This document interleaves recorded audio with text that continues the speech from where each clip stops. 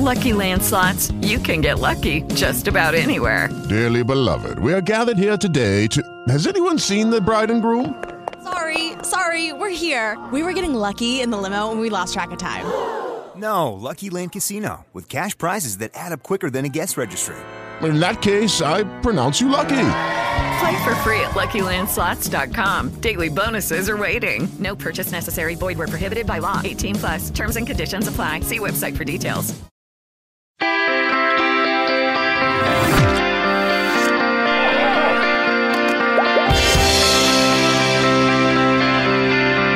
That is the day after the Nova Scotia provincial leaders debate. The three main party leaders had a chance to square off and have a 90-minute conversation about the issues. And I know Jim Vibert had his thoughts. So bland fare served up. And if you were watching the event last night, you would see that, as she said the last time, it's Ian Rankin's election to lose. And clearly the leaders of the New Democratic Party and the Progressive Conservatives decided he would be their main focus. And Dr. Laurie Turnbull is joining us here, political scientist with Dalhousie University. Laurie, did you get a chance to watch last night's debate? I did. Yep. And did you see it as a bland affair? Did you see it as the NDP and Conservatives piling on against the leader? How did you interpret what happened last night? Yeah, I mean, it wasn't super exciting. There were no knockout punches. There were no moments where you thought, oh, wow, he totally nailed that. It was a pretty standard back and forth about the issues that we know are important, right? So lots on healthcare and biodiversity and diversity and inclusion and things like that. So, I mean, there weren't really any surprises. I think, obviously Rankin is the guy to beat. And so both Houston and Burrill tried to get at him about his record on healthcare and other things. But essentially, I thought it was a pretty even exchange. Again, I didn't see any clear person who came first or person who came last. If you were watching it as a party supporter, you probably thought, your guy won. That's the sense I got from watching a reaction on Twitter last night, that everyone who would probably project how they lean politically were pretty much of the mind their person won. Their guy won. And, the idea that the focus was on healthcare right from the first moments from Tim Houston's opening, he was talking about healthcare being the number one issue. And earlier in the week, the Liberals mentioned healthcare in their plan, saying we're going to put some more money into it. Do you think there's this, perhaps, that's what the party leaders are hearing on the doorsteps, and that's why they're perhaps pivoting to that issue as being the most important part? For sure. I think, healthcare usually is the most important issue in an election in Nova Scotia. It's always, it seems to me, a two-sided conversation around here are the things that we need to do. Here are the programs that are going to cost the most. And healthcare obviously is a huge one. And then on the other side of that, how are we going to pay for it? And so the economy is and healthcare are just two sides of the same coin. How are we going to be able to generate enough revenue to be able to afford better care? I thought the leaders actually did a pretty good job of differentiating themselves a bit. As I found so far in the campaign, you hear a lot of similar messaging from the parties. And so the debate gave them a bit of an opportunity to see how they would focus differently if they were premier. And so Houston really going at the family doctor issue, as opposed to Rankin talking a bit more about collaborative care. And so we learned, if you were listening, if you were watching, you could learn a little bit more about how the leaders wanted to approach it. But yeah, I'm sure they're hearing a lot about healthcare, long-term care, and also how to grow back the economy after COVID. There was, and I noticed some reaction, the comment about affordable housing. That was another topic that the leaders were asked about specifically. And Ian Rankin seemed to suggest, some people need to have an Airbnb and they're struggling to pay the bills. And others said that kind of misses what is really at the heart of why people are concerned about rent control. And, it was a direct question. Do you support rent control? The NDP leader was the only one who did. So what did you make of that exchange? Yeah, this is an issue that came up a lot and definitely came up a lot during COVID. And the Liberals were kind of hesitant at the time to put in any kind of rent control. And when they did, they put an expiry date on it. And so it's clear, Rankin doesn't want to make that change. Houston doesn't want to make that change. Their response is let's grow housing and grow opportunities and grow that market as opposed to put in rent control. Whereas, Burrill just kept mentioning we are the only ones who would put in rent control. I mean, I think we're the only province who doesn't have it. It might be, maybe I've heard Saskatchewan maybe doesn't have it, but we're not in, like the majority of provinces do regulate this.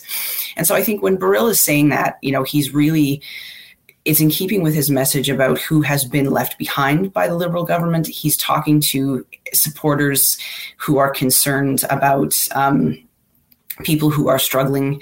It's not so much that I think, people are, if you look around Halifax, there's lots of development.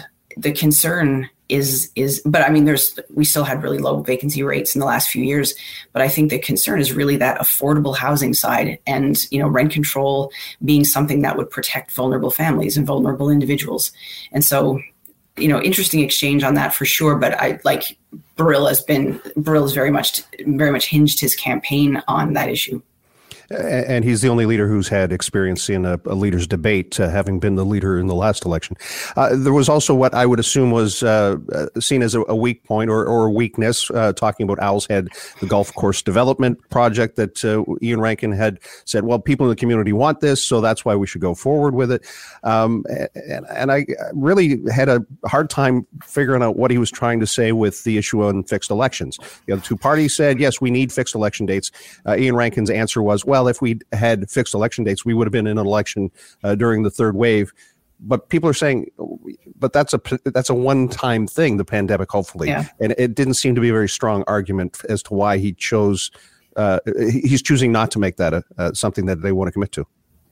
Yeah. So on your first point about like the Owl's Head and talking to communities and stuff, that seemed to come up a lot for him. He kept saying, he won't close a hospital unless he talks to the community. He won't do this or that without talking to the community.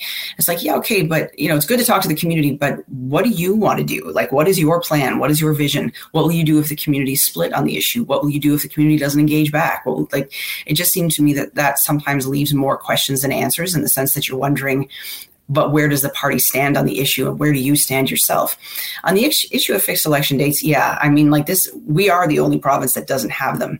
And every other province and the federal jurisdiction and territories too face the same realities that we do. Yes, there could be an emergency. I certainly hope that COVID's not going to keep happening. I don't think COVID is a strong argument against fixed elections. There are many arguments for fixed elections. And also, there are provisions, and I won't, get into the boring details of constitutional back and forth, but there are provisions so that, no, we wouldn't have to have an election, even if it was fixed during a time of emergency. There are ways to move that, to get people involved so that we can have an election at a time that is safe to do so from a public health perspective. What did you make of the rather informal tone at times that Tim Houston would be calling the premier by his first name? And it seemed as though some people felt that may not have shown some respect. Granted, he is the Liberal leader and it is an election, and he certainly has had to answer for some of the policies, not just of his government, but of Stephen McNeil's as well. Yeah, that's a huge question, Sheldon. I have a lot to say about that. I was wondering how Stephen McNeil would factor into the debate, whether anybody would actually call him by his name or whether he would be referred to in a more general way. And it was the latter, it seems. Houston kept talking about Ian's team. So referring to the legacy of the previous government and his participation in Stephen McNeil's government. And I guess, from Houston's perspective, some responsibility on Rankin's part for some of the decisions that Stephen McNeil made. Particularly, he really went at him over the lack of not giving enough to Northwood, things like that. So, I mean, it's a tactic, I guess, to decide, are you going to refer to your opponents in a formal way? Are you going to refer to them in an informal way? And how will that be a reflection on you? I did notice the kind of informality of referring to people by their first name. It ended up being kind of offside when the moderators were referring to each as Mr. Mr. Rankin, Mr. Burrill, Mr. Houston.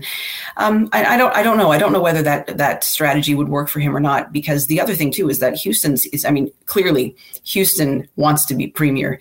It seemed to me, he showed up at this thing last night, the hungriest, very, very determined, very, very, and his own approach is very polished, very formal.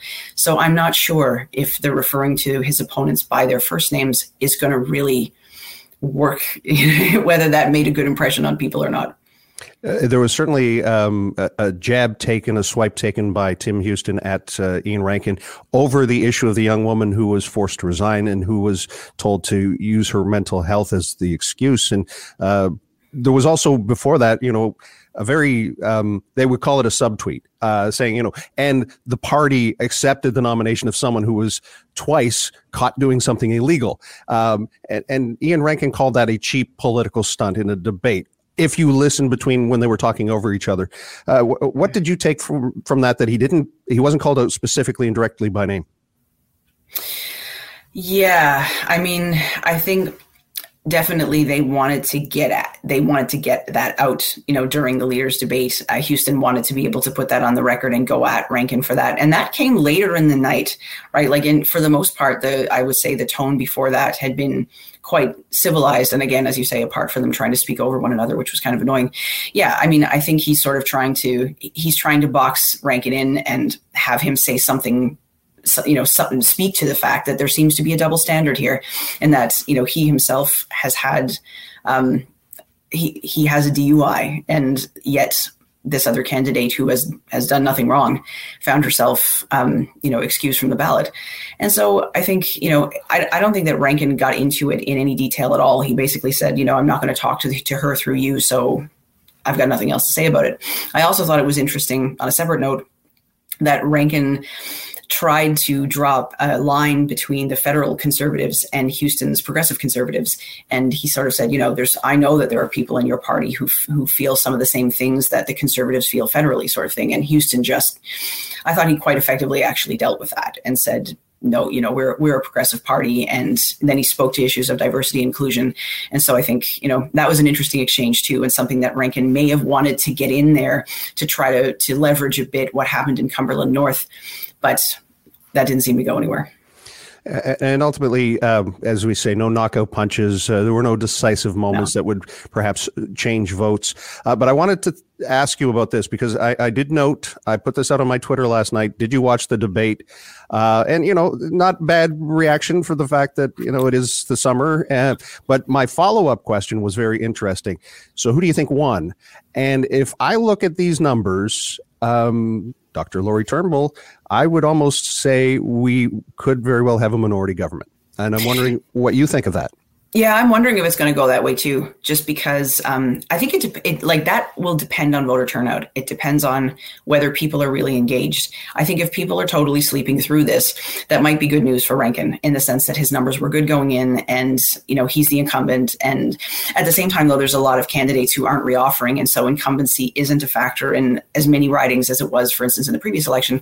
But I think it's possible, though, that if people are switched on, and it's still early, right? This debate was early in the campaign. We still got a few weeks to go. But I think it's possible that if people do get engaged and they start listening, and if they're not, if people are not keen to give the Liberals a third mandate, they'll start to look around. And the other parties are putting up, platforms that are not, madly off in all directions necessarily. I think Burrell, faces some pressure over, we understand the things you want to do, but how are you going to pay for those things? And so, we'll see how the rest of it unfolds. But at this point, I think you're right. A minority is definitely a possibility. It's a post-debate day, and it's a busy one for Dr. Laurie Turnbull. Thank you for giving some time to us today on this issue. Anytime, Sheldon. Thank you. It is Ryan here, and I have a question for you. What do you do when you win? Like, are you a fist pumper, a woohooer, a hand clapper, a high fiver? I kind of like the high five, but if you want to hone in on those winning moves, check out Chumba Casino. At ChumbaCasino.com, choose from hundreds of social casino style games for your chance to redeem serious cash prizes. There are new game releases weekly, plus free daily bonuses. So don't wait. Start having the most fun ever at ChumbaCasino.com. No purchase necessary. VGW Group. Void where prohibited by law. See terms and conditions. 18+.